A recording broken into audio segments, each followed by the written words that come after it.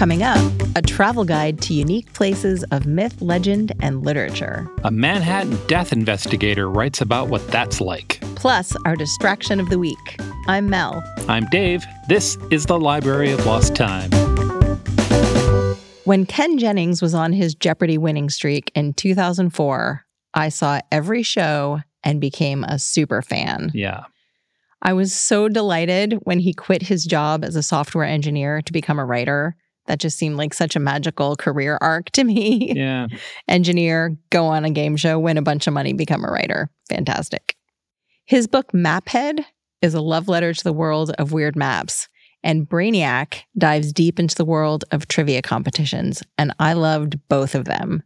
His writing style is conversational and funny, and it never feels like you're seeing his research on the page. It's clear that he's done a lot of research, and then he lived with the information long enough that he can turn it into a story. He has a new book out called 100 Places to See After You Die. It's a guidebook to the afterlife that explores destinations from literature, mythology, and pop culture.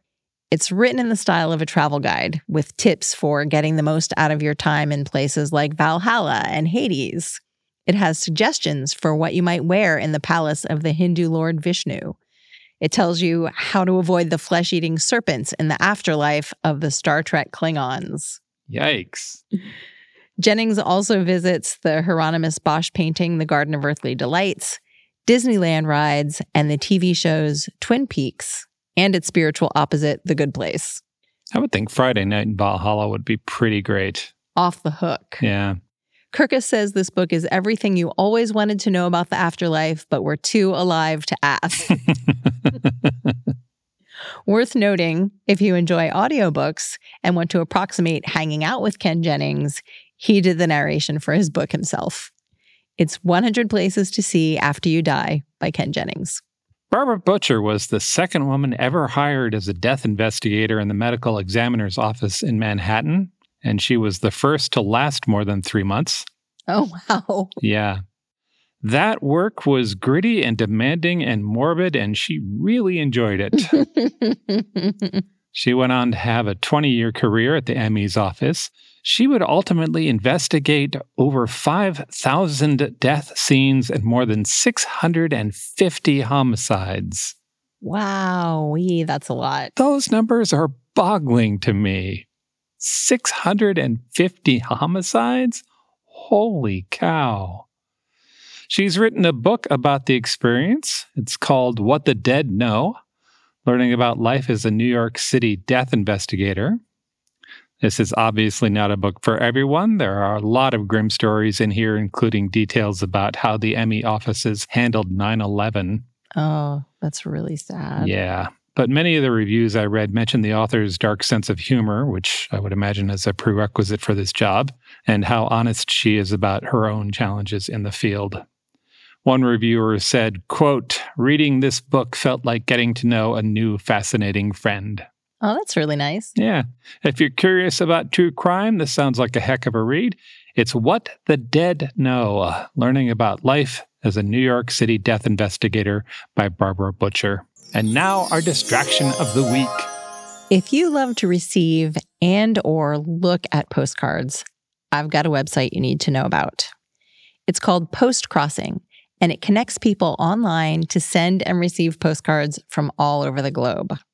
It's a one-for-one deal, so for every postcard you send, you receive one from another random Postcross member somewhere in the world. I heard about it. I wanted to check it out, so I registered. Yeah. Super easy. You register for free. You create a profile. And then when you're ready to send a postcard, they give you a special ID for your postcard recipient. You put it on the card, you send it, some time passes, and like magic, you receive a postcard from somewhere. You don't know where. That's fun. Those are the basics of how it works. There are some other fun things you can do. There's an option to do direct swaps, so you can go into the online forums and request a postcard from a specific person or place. You can also set your account to travel mode so that when you're out on the road, you can send postcards to strangers from places that you're visiting. The site also has a pretty sweet blog. It has prompts for things you could write on postcards in case you get a little writer's block. Yep. There are essays about postcard cafes and special stamps and handmade postcards. And there's a calendar of meetups, so you can actually meet people in person. Seems like a really good place for people who love stationery. Oh, sure. I learned about postcrossing from one of our fabulous patrons. Thank you, Hope. I went searching on Reddit to see what other people had to say about their experience, and it was overwhelmingly positive. Several people shared stories of meeting their postcard pen pals in person and how much fun that was, including a postcrosser who sent and received 1,500 postcards over the last 6 years. Wow. And traveled to meetups in other states and overseas. They are in it. They are deep in it. Another member did a direct swap with someone, and that evolved into an online weekly book club with 4 people in 4 different states.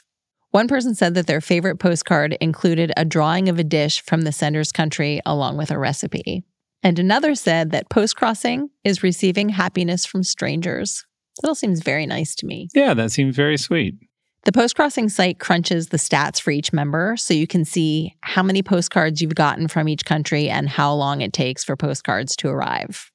Travel time for a postcard to French Polynesia is about 109 days. So 3.5 months. I mean, it's got a long way to go, I guess. Yeah. The Czech Republic, it takes about 25 days, which is better than I expected based on personal experience with Czech mail.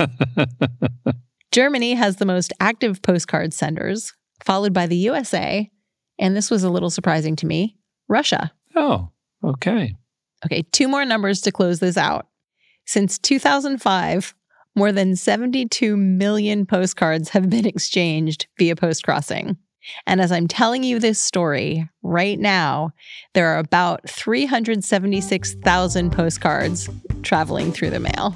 That's fantastic. Visit strongsenseofplace.com/library to learn more about the books we discussed and to take yourself over to postcrossing.com and start getting some fun stuff in the mail. Thanks for joining us in the Library of Lost Time. Remember to visit your local library and your independent bookstore to lose some time yourself.